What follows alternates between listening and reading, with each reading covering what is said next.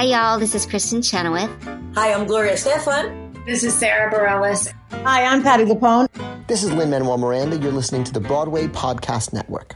Whether you're selling a little or a lot, Shopify helps you do your thing, however you cha-ching. Shopify is the global commerce platform that helps you sell at every stage of your business. From the launch your online shop stage to the first real-life store stage, all the way to the did we just hit 1 million orders stage, Shopify's there to help you grow. Whether you're selling scented soap or offering outdoor outfits, Shopify helps you sell everywhere.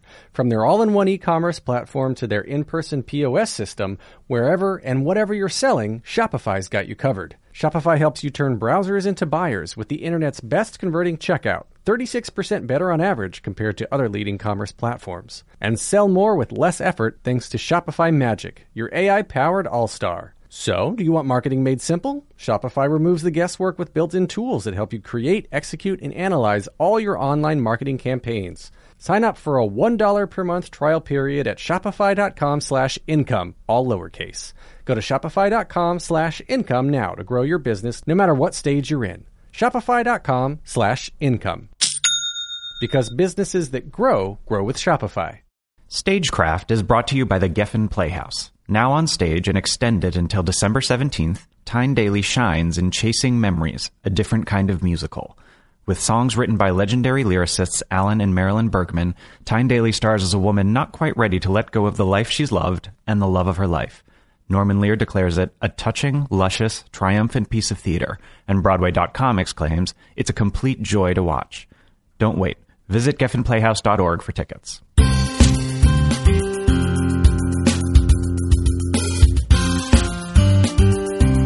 You're listening to Stagecraft, Variety's theater podcast, bringing you in-depth interviews with the creators and stars of the hottest shows on Broadway, off-Broadway, in London, and around the country. I'm your host, Variety's theater editor, Gordon Cox. Are you ready, kids? SpongeBob SquarePants has hit Broadway.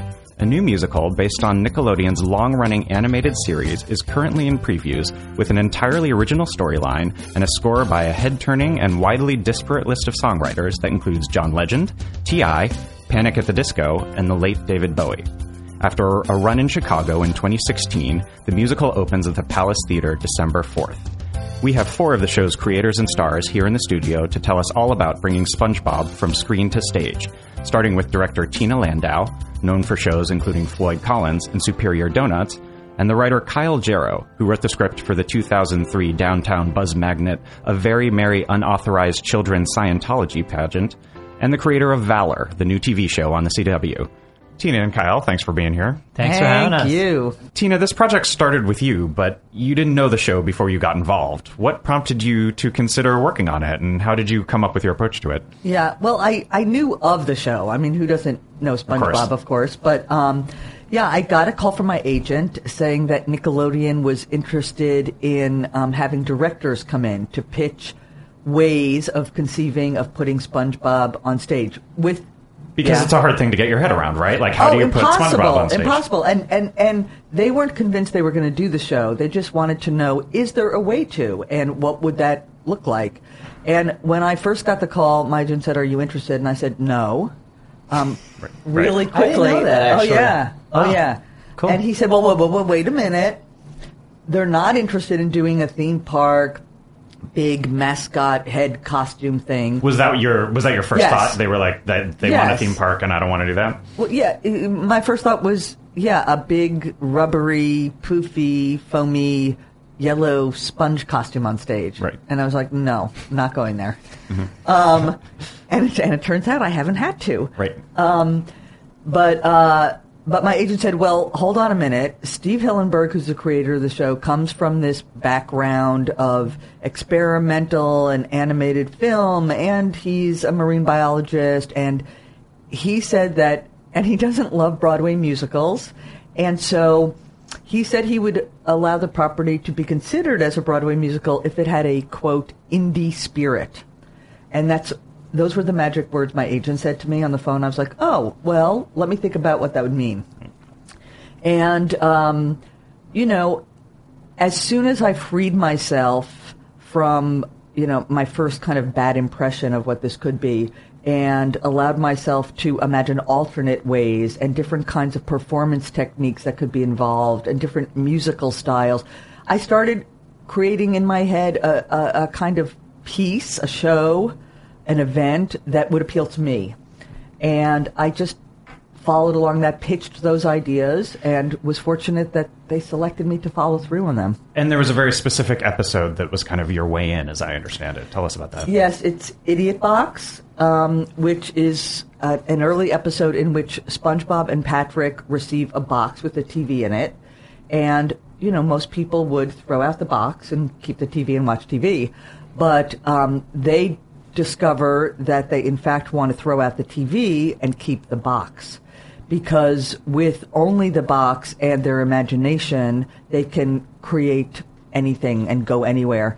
And I thought not only is that what theater traffics in most powerfully, but the texture of a cardboard box. You know, now here we are, we're doing this, you know, big, gloriously designed musical, but somewhere at the center of its DNA is the cardboard box. And in fact, we do have a bunch of cardboard boxes in it. Right. And so you got the gig, and then you needed an original story, and then Kyle came aboard. Kyle, tell us about how you got involved. Yeah, I mean, I had the great advantage of when I came aboard, I could see what Tina's vision of indie SpongeBob was. So I didn't have the moment of hesitation, because when I took the meeting, I instantly understood the aesthetic, which is great, because most projects, it doesn't work like that. So that was really inspiring to walk into something where the aesthetic was clear, the approach was clear, and then it was just about figuring out a story. Was it clear when you joined that you needed an original story as opposed to basing it on one or multiple episodes? That was sort of the brief from moment one. Certainly when I got involved. I don't know when you guys agreed on that. But that was always, from the get-go, it was always...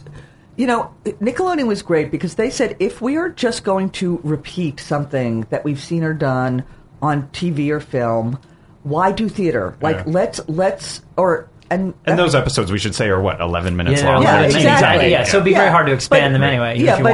Even so, the interest was always, we are going to do this project if we can reawaken the brand in some new way, because there's no other reason to do it. So it was always original story. Right. So yeah, I mean, so the super fun challenge was, here's a universe of characters, here's, you know, a catalog of hundreds of episodes, and here's an aesthetic that Tina's developed for the stage. What is a story that combines all those elements?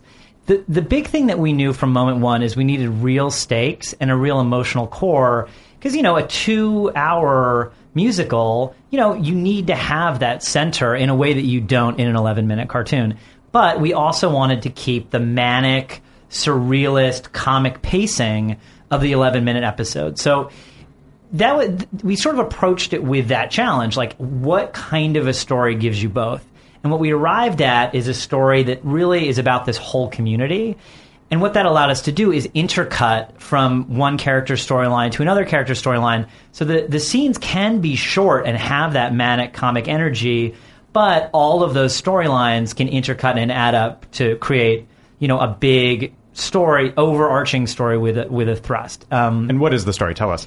So I like to describe it as Armageddon meets Our Town meets SpongeBob. What the story actually is you've got this community, Bikini Bottom, where all these characters live, and there's a volcano on the outskirts of town called Mount Humongous. And early in the show, the ground starts rumbling. Sandy the squirrel, who's a scientist, has a seismograph, of course, as all scientists obviously do, right? And realizes, oh no, like, it's going to erupt, and it's going to erupt at sundown tomorrow, and when it does, this town is going to be obliterated. So what the show is about is how everyone reacts to that. You know, some people lose themselves in fear. Some people try to exploit the situation. Some people, led by SpongeBob, decide we have to try to save our town. Others say we got to just abandon our town. So it really ends up being a story about how a community deals with crisis, how they come together or not, how differences that don't feel like they matter before a crisis suddenly start seeming like they matter when they shouldn't. And ultimately, for us, I think the heart of the story is that where we get to by the end is that these characters all realize that what they need to do to deal with crisis is come together. That's actually how they will make it through. On the way there, a lot of hijinks, a lot of craziness, and a lot of manic, surrealist comedies. I think we figured out that balance. This is a question for both of you. How do you think of the balance? What? That wasn't a joke. That wasn't a punchline. I don't know the way you said it was fun.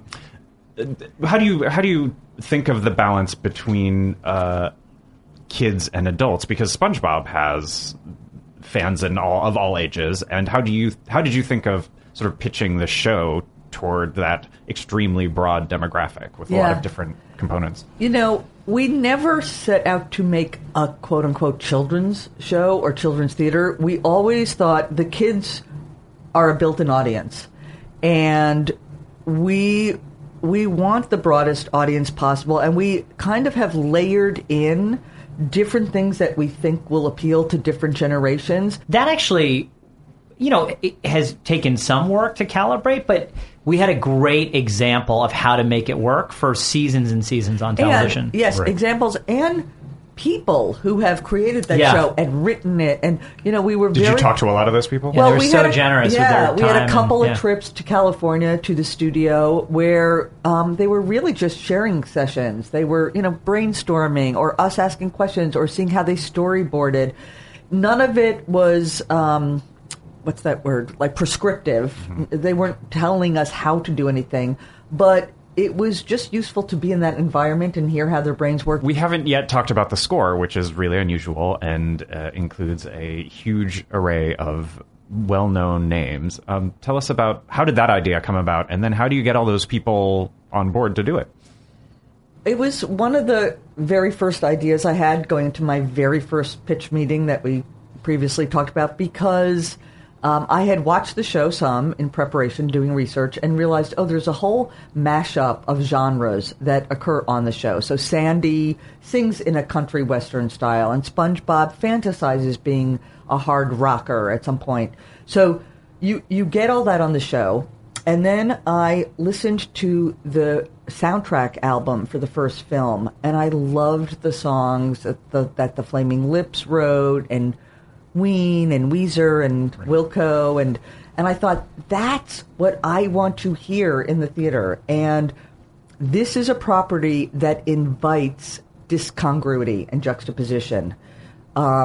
Yes, the world needs to be orally cohesive, but within that, it begs for a clash of genre and style, and that's what makes it fun and SpongeBobian. Kyle, for you as a writer, how does the way these actors embody these characters kind of influence what you've ended up with on the page? When we went out to LA to talk to the animators, I remember seeing the way that they write the show, which is that they storyboard it visually first. So they do the visual gags, the physicality of it first, and then they write the dialogue. And, I thought to myself, like, wow, how can we is there a way to bring at least a semblance of that process to the theater? And that's a little bit what we did, because I hadn't written a word when we had this physical workshop. So I just observed, and then sort of as the process has gone on, have observed and have tried to integrate physicality, physical bits that they work out in the workshop setting, get integrated into the script. And I've tried to keep that, I think we both have, tried to keep that sort of organic process where it never becomes too verbal. It never leaves behind the physicality of the performances. And also, with writing, I think a lot of it is you just absorb stuff, and then when you sit down in front of your computer, that's in your head. And so, honestly, when I was writing the script, I was seeing Ethan as SpongeBob. Right. Can I just point out that you just said absorb stuff? Oh yeah, he's absorbent. But nice, wonderful to be able to see Danny as Patrick and Ethan as SpongeBob when writing, and imagine their physicality, know how they embody the characters. Again, a great privilege that most writers don't get on most projects.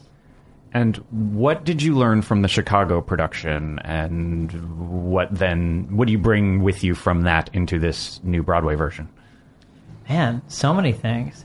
You answer I'll let first. You talk about story. I was fortunate in that I stayed in Chicago the whole run and just kept going back and ended up with this tome of things that I thought could be better. I knew could be. And a lot of that came from watching the show. A lot of it came from listening to audiences in that kind of old George Abbott way of stand in the back and where do they laugh and where do they seem restless. And, so my hit list coming back was very large, both in terms of story things that Kyle can say, but also upping the design. We changed order of some songs. We really kind of enhanced a number of the production numbers in Act 1. Upping the homemade quality of the design. It's a very sort of homemade aesthetic for being a big fancy Broadway musical. Yes, I'd say we upped homemade, but also kind of the invention of how things occur. I see. We really tried to focus on that was okay, but was it really surprising? Did it really take that object and turn it on its head in the right way? And we just looked at every moment that way. And story-wise... Yeah, I mean, story-wise, I'd say sort of three big areas. One is structure. We did a lot of restructuring, particularly in the first act. The beginning of any story is really important, and how quickly we get into the main story of this volcano. Frankly, we just wanted to get into it faster. And so that was a big change. There were a couple of storylines that were kind of tertiary storylines in Chicago that we realized were great, really popped, and we just wanted to give a little more meat to them. So that was a big piece of it. Like what? One in particular is there's a father-daughter relationship, Pearl Krabs and her father, Eugene Krabs. It was there in Chicago, but we hadn't dug super deep. They had one great song, and the audience just went nuts at that song every night. It's this song where he's singing about how much he loves money, she's singing about how much she loves this rock band, and we really see this father-daughter who cannot communicate. They don't hear each other. And we realized that's such a universal story and sort of touching and sweet. So that was a story we really bolstered. But I would say that the biggest two changes that we've made are we've made it funnier, or at least we've tried. I think we have. And we've also made it deeper. And like I said, in addition to those things, there are more kind of wow moments within songs. And also, we've also upped the power of Plankton as villain, because you need a good antagonist. Yeah, and we realized, yes, he was... The name of the character is Plankton, by the way, for people who maybe Plankton. are not familiar. Yes, the name of the character, his full name is Sheldon J. Plankton. I did not know that. And he is a one-celled organism. Yeah. Yes. Yeah. Well, I can't wait to see it. Thank you. Thank you both. Thanks for being here. Our pleasure. We'll see you soon. Cool. Thanks. Awesome. Thanks.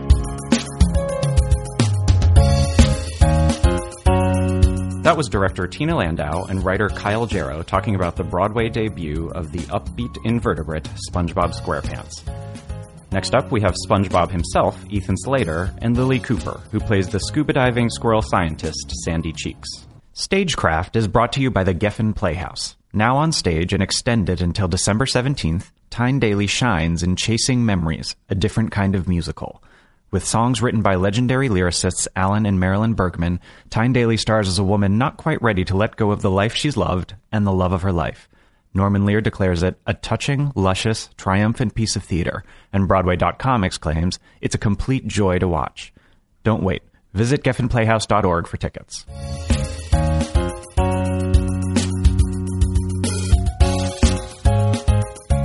Hi, Ethan and Lily. Thanks for being here. Hi. Thanks for having us. Yeah.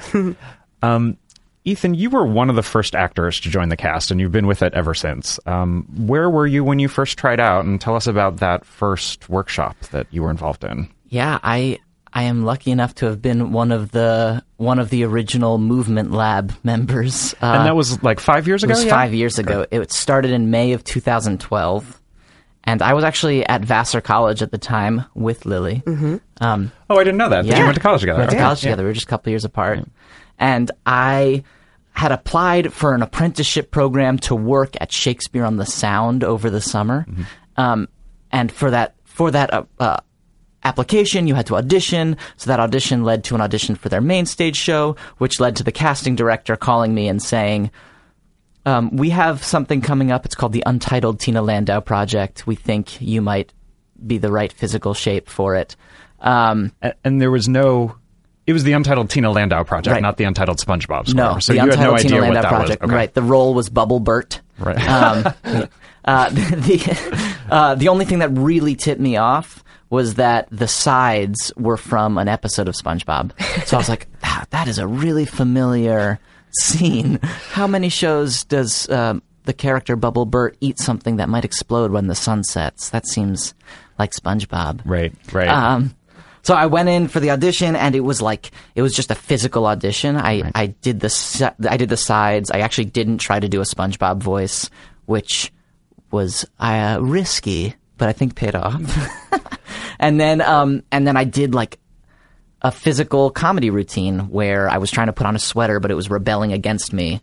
And then I did a dance to Billie Jean, but there was a bee that was trying to sting me the whole time. And there was no... And then for the workshop itself, there was no script or anything. No It script. was just a physical, you guys figuring stuff out? Exactly. It was just, how do we take these characters and without prosthetics, without foam figures, just as a human in, at the time, gray sweatpants and probably a gray shirt, because that's my uniform. Just be up there and look like SpongeBob. So it was about squaring off the shoulders, and I figured out how to walk the walk, which is just sort of a hinge.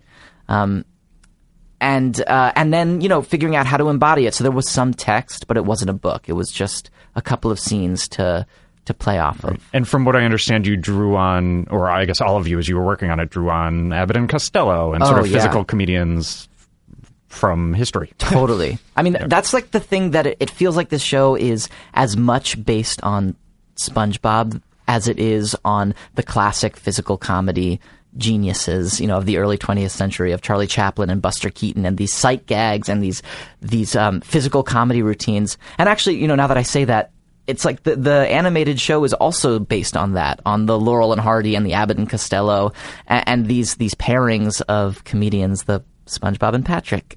Right, yeah. So, but, I hope not to jump another question, but people always ask, like, how much SpongeBob do you watch? And I've probably watched every episode at this point. Was that true At before? least once. I had seen at least half of the episodes before that. Okay. But there are a lot of episodes. There are a lot of episodes. There's It's been a on lot. for almost 20 years. It's been on for a long time. Lily, you joined for the Chicago production last summer. did, yeah. And what was your... How much of a SpongeBob watcher were you? I was a pretty big fan. I mean, I grew up like prime SpongeBob era. I was born in the 90s, and I watched it as a kid and still do. I always say that I have about like 10 or 15 episodes on my DVR at any given time. And is that true now? It's absolutely true. Yep. Just in case I have a moment to do some work research and say that I'm, doing work at home. So, yeah, I was a big fan. I always doodled in class. I would always doodle SpongeBob characters and the pineapple and all that when I was like in junior high. So it was a big part of my life. And then for you, how do you turn into a scuba diving squirrel? How does that? Well, I think it's something that I'm quite literally still exploring and discovering. The thing that made it easier is that Sandy actually does walk on her hind legs, so I can walk like I do normally in everyday life, instead of like scurrying up trees. But she is. I think what's exciting about this project is that we're bringing the human traits out of these characters, so we're sort of turning them into the human versions of them, and I'm finding my inner squirrel while exploring Lily Cooper's version of Sandy. So finding her physicality also has a lot to do with her voice and her... I was just going to ask about the voice, because obviously voice acting is a huge part of SpongeBob in any animated film. How do you think about approximating that voice or not approximating your voice? How did you find it? Totally. So one of the defining features of Sandy's voice specifically is that she's from Texas. So she has a little Texas twang.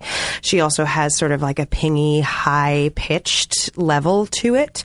And I've explored that part register of my voice. And a very important thing that Tina, our director, really instills in us is that we're not trying to directly replicate the actors' voices who do it on the show, but just sort of discover the DNA of their characters and explore their voices through our own. So I try not to imitate exactly, because like we talk about, if we are just imitating, we won't be succeeding in any way.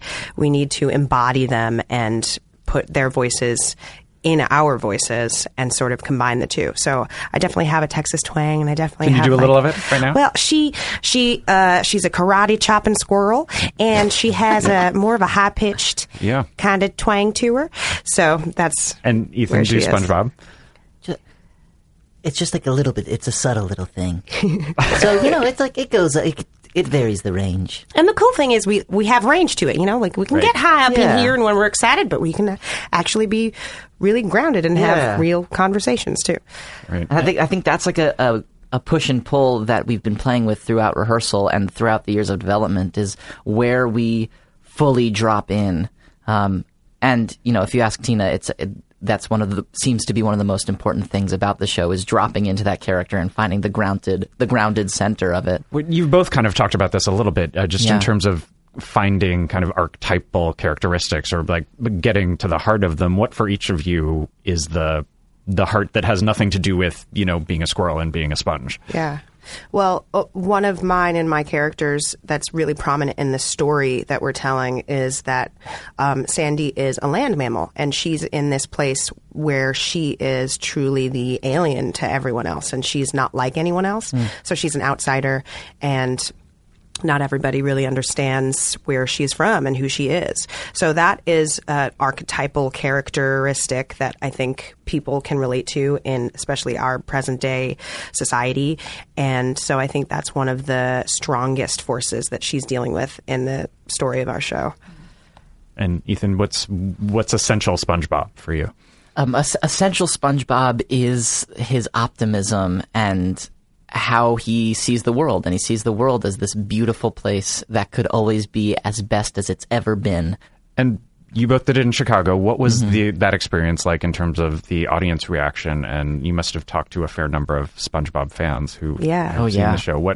How tough of a sell did you find it to say, I'm a sponge and I'm a squirrel? Yeah. It was an amazing experience doing it in Chicago for a number of reasons. Totally. But one of the amazing things about it was that we got to interact with fans, Broadway fans and SpongeBob fans alike. And for all of them, it seems, it was an easy sell. As soon as we arrived on stage and said our lines, and, we're not wearing the costumes. We're wearing our own brilliant David Zinn costumes. We should sort of describe, you're wearing basically a tie and a sweater, right, Yeah, Ethan? well, in Chicago, I was wearing a tie and a sweater vest. Right, it's going to be a little bit different on Broadway, but it's still sort of that You've sleek. You've got the little shorts, too. Square pants. And you're wearing the Lily, what am I trying to say, helmet. Right. So in order for Sandy to breathe underwater, she's in an astronaut helmet. But on stage, it's sort of hard to do that because you wouldn't really be able to hear anything that I say. Right. So what I love about the design is that we keep her silhouette. So instead of an astronaut helmet, she has an afro. And she still has the iconic flower on her afro, and a white jumpsuit. So it's very astronaut costume-esque. Tina talks a lot about the casting process of this and like needing to see the essential quality of the character and also see the silhouette. And like that was really important to her. And so for me, I'm sort of square. I'm short. For those who can't see me. And I've got wide shoulders. So it only takes a little bit of maneuvering for me to make myself look a lot more square. Danny is, tall and he's a big guy. And Lily is like tall and athletic. And so like next to each other, we fit the silhouettes. But more than that, I think, and not to, speak of myself, but I feel like we sort of embody the characteristics of these characters innately. Absolutely. And there's something in all of us that is immediately these characters. And so the fans in Chicago felt that. Yeah. And I had a lot of people who came up to us and they were like, we were unsure, we sort of were going to see this and we weren't sure whether we were going to like it, And then, 5 minutes in, they bought it. And I think that's seconds in even. Well, New York is going to get a chance to see it. You guys start preview. You're in the middle of tech. This isn't going to air for a couple weeks, but you're in the middle of tech right now. So they're about to go into preview. So break a leg next week. Thank you so much. It's exciting. It opens December 4th at the Palace. Thanks, guys. Come check it out. Yeah. Thank you, Gordon. Thanks. Thank you.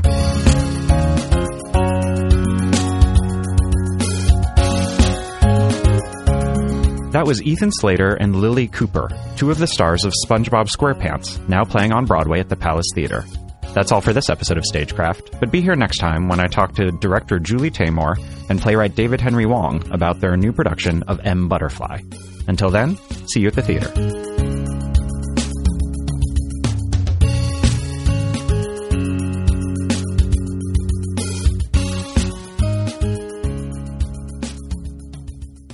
Stagecraft is brought to you by the Geffen Playhouse. Now on stage and extended until December 17th, Tyne Daly shines in Chasing Memories, a different kind of musical. With songs written by legendary lyricists Alan and Marilyn Bergman, Tyne Daly stars as a woman not quite ready to let go of the life she's loved and the love of her life. Norman Lear declares it a touching, luscious, triumphant piece of theater, and Broadway.com exclaims, it's a complete joy to watch. Don't wait. Visit GeffenPlayhouse.org for tickets.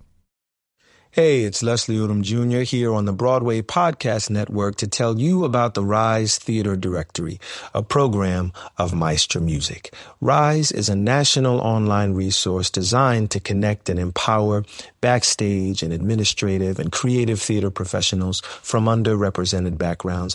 If you work or aspire to work in the theater community, this can help you find your next project. And if you hire theater professionals, search the Rise Theater Directory to find your next team. Create your profile now and get more information by visiting risetheater.org. That's theater with an RERISETHEATRE.org, because only together we rise.